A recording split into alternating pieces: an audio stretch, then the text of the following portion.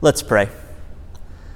God, we know that you are with us, that your Spirit is never far from us, and so we pray, God, that your Spirit might open us up. Open our ears and our eyes, our hearts and our minds, so that we might hear a word from you. And God, I pray that the words of my mouth and the thoughts of all of our hearts will be acceptable and pleasing to you, for you are our rock and our Redeemer. Amen. We're starting a journey through Wonderland this morning. And even if this is not the image that immediately comes to your mind, it's going to be a journey through the wilderness.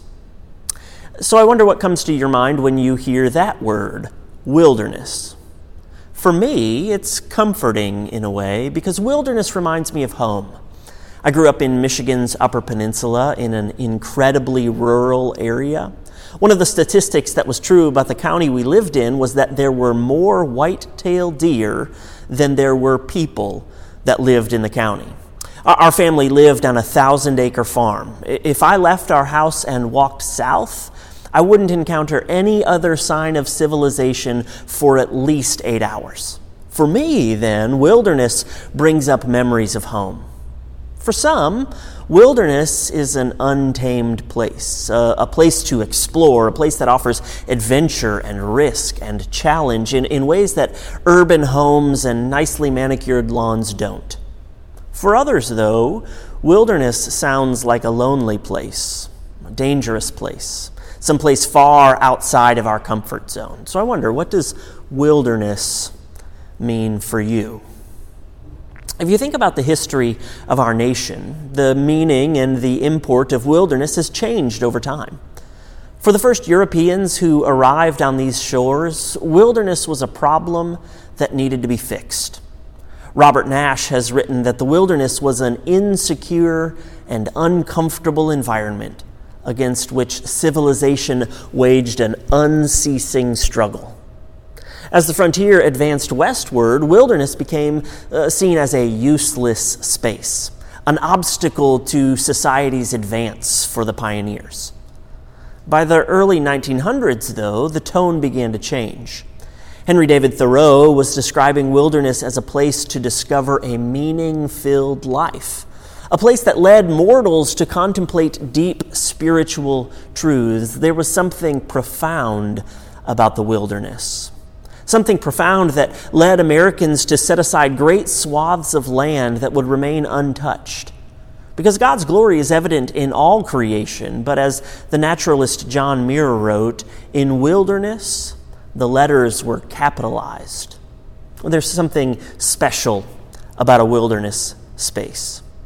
Biblical authors and poets mention the wilderness in one way or another more than 300 times. It's in the Old Testament, it's in the New Testament. We see it in the stories of Jesus and also in the divinely inspired poetry and proverbs and letters of the Bible. As my friend Jack says, the conclusion is inescapable. The Lord has chosen to share many of his thoughts with us through the idea of wilderness. So wilderness, it's mentioned hundreds of times in the Bible. It's mentioned so often that God must have some reason for taking us there. Part of God's purpose, I think, is to help us through our own seasons of wilderness, like the global pandemic that surrounds us every day, but also through those difficult times of life when we struggle with relationships or health or finances or any of the other issues of life that cause us stress. The wilderness stories in the Bible reveal not only the reality of wilderness, but also how the Lord helps and supports us during difficult times, and how God can use these wilderness moments to change us for the better. This is what we'll be about for the next 6 weeks, journeying through the wilderness, not as a desolate, deserted place, but as a wonderland, a place of hope and help, a place of delight and discovery. We're going to read Psalm 23 this morning. It's a wilderness psalm. And if you have your Bible with you, I want you to open it up to Psalm 23 right now. If you need to go get a Bible, go ahead and do that. If you want to open your Bible app on your phone, do that. Psalm 23, we're going to read some of those verses together. But before we do, let's talk about the idea of wilderness generally as it shows up in the Bible.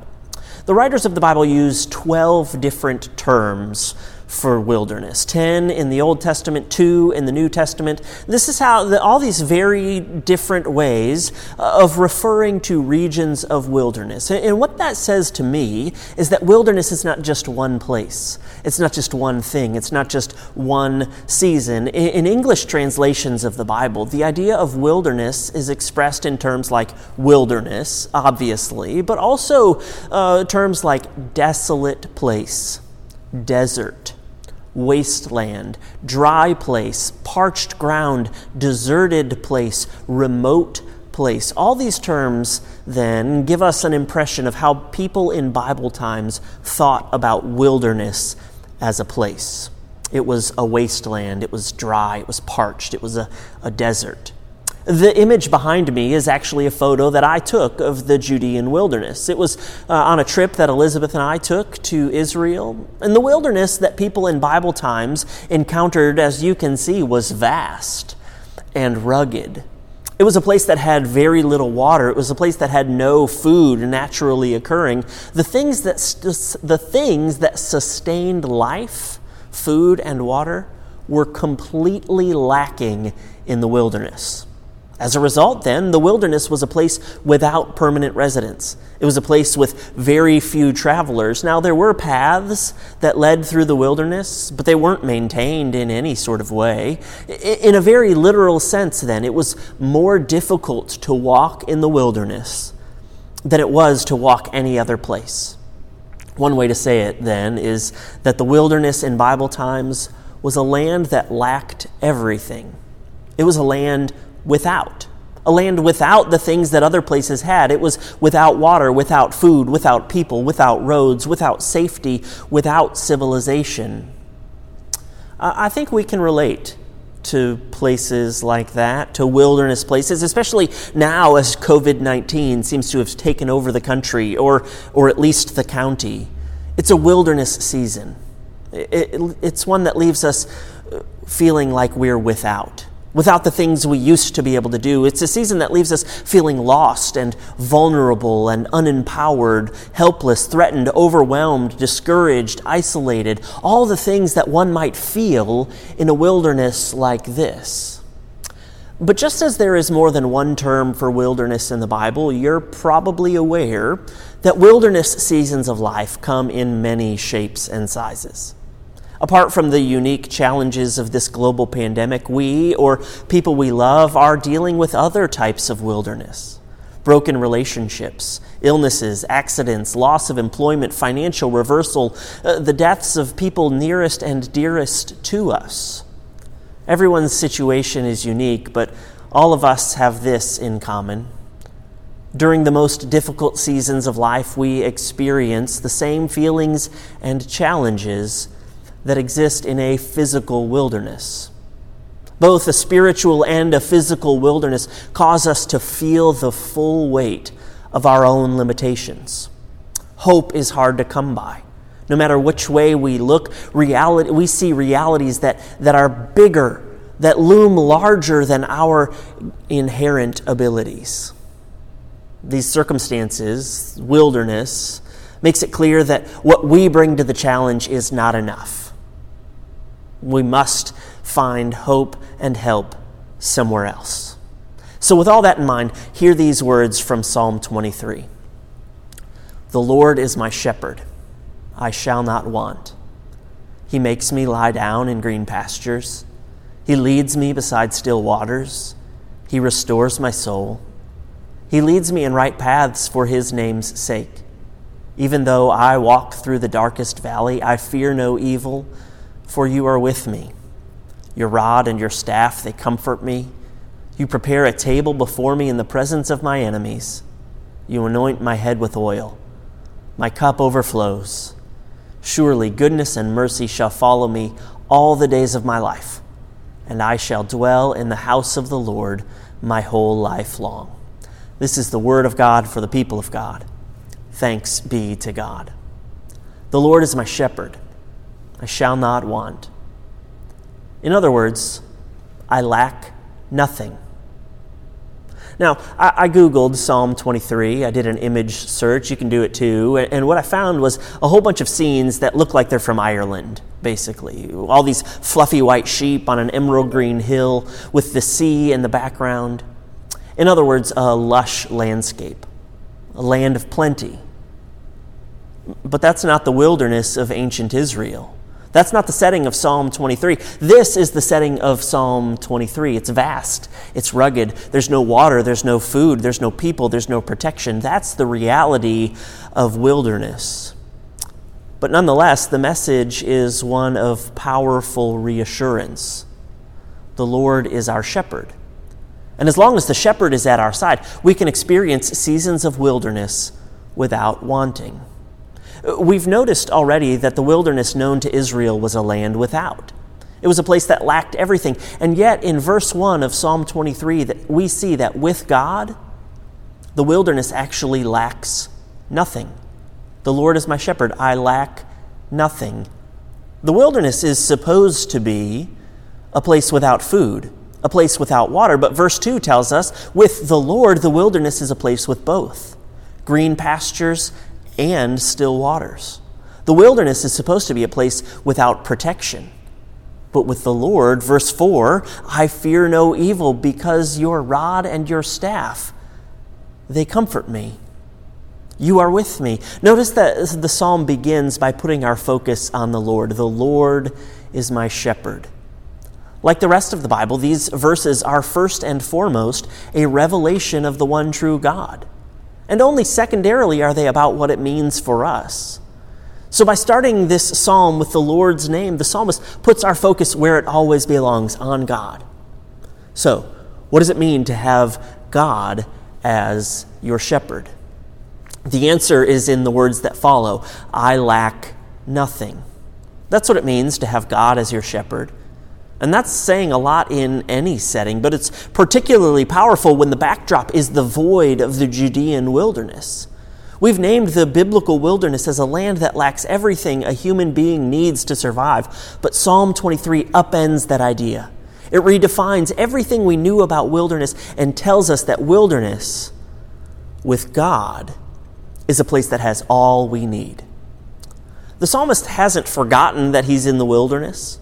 No, he's simply able to reframe the space because his eyes have moved from the landscape that's around him to the one who is leading him. When the Lord's my shepherd, I can look at any setting. I can look at the harshest wilderness imaginable and say, I have all that I need. Following the Lord makes the wilderness that lacks everything seem like a place that lacks nothing. From beginning to end, Psalm 23 recharacterizes wilderness as a place without wanting. It doesn't lack protection or provision or anything else because when the Lord is your shepherd, not even the wilderness lacks what you need. That's why, for us, it's a wonderland, a place of help and hope, a place of discovery and delight, a place to be explored and experienced. We're all in a season of wilderness right now. COVID-19 is the pits. Quarantine is the worst kind of wilderness. And even though this is a shared experience, each of our own lives adds its unique contour to the landscape. We all have other burdens to bear. Trying to figure out what to do with kids before school starts and then when school starts at home, trying to heal relationships that have broken, trying to recover from illnesses and accidents, going through job changes and financial uncertainty, loss and wilderness of all kinds. So I wonder, as you think about your life, what's your season of wilderness like? What about your life changes the contour of this COVID-19 crisis that we are all facing? Does your season of wilderness threaten your basic needs? Does your season of wilderness threaten your personal safety? Or does it threaten your vision of the future? You had a plan, you knew what to expect, and now it's been upended. Does your wilderness lack joy? Does it lack hope?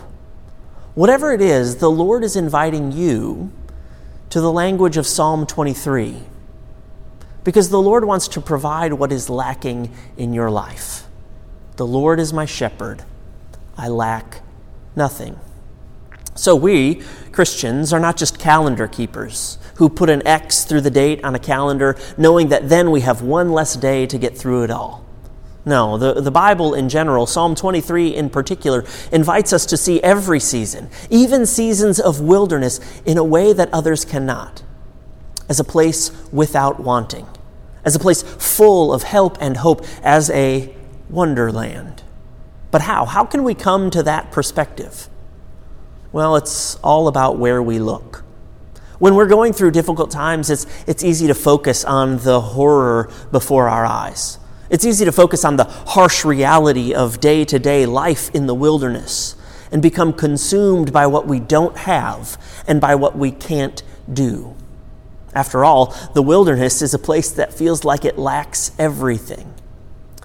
But Psalm 23 invites us to change our focus, to change where we're looking. Instead of seeing only the austerity of the wilderness, instead of only seeing the emptiness of the wilderness, we're invited to look at the one who is leading us, God, the shepherd. Do you see what I mean? Instead of looking around at what we don't have or what we can't do, instead to turn our eyes to the shepherd, to the one who is leading us, the shepherd who stands ready to lead us to green pastures and quiet waters, the shepherd who will point out the path to take so that we can avoid the worst of the harm that might befall us. And even if we ignore God's direction and strike off on our own dangerous path, God will not abandon us. He will follow us, protect us, guide us back to the flock. Our shepherd can take a dark day and fill it with joy. And in the end, we have this word of comfort, an enduring word of comfort, whatever our experience. The time we begin in the wilderness will not end in the wilderness. Psalm 23 ends with us in the house of the Lord forever. A season that begins in the wilderness does not end in the wilderness. At the end of the day, the shepherd will take us home, far from the isolation and danger that the wilderness holds. After all, and for always, the Lord is my shepherd. I shall not want. He makes me lie down in green pastures. He leads me beside still waters. He restores my soul. He leads me in right paths for his name's sake. Even though I walk through the darkest valley, I fear no evil, for you are with me. Your rod and your staff, they comfort me. You prepare a table before me in the presence of my enemies. You anoint my head with oil. My cup overflows. Surely, goodness and mercy shall follow me all the days of my life, and I shall dwell in the house of the Lord my whole life long. In the name of the Father, the Son, and the Holy Spirit. Amen.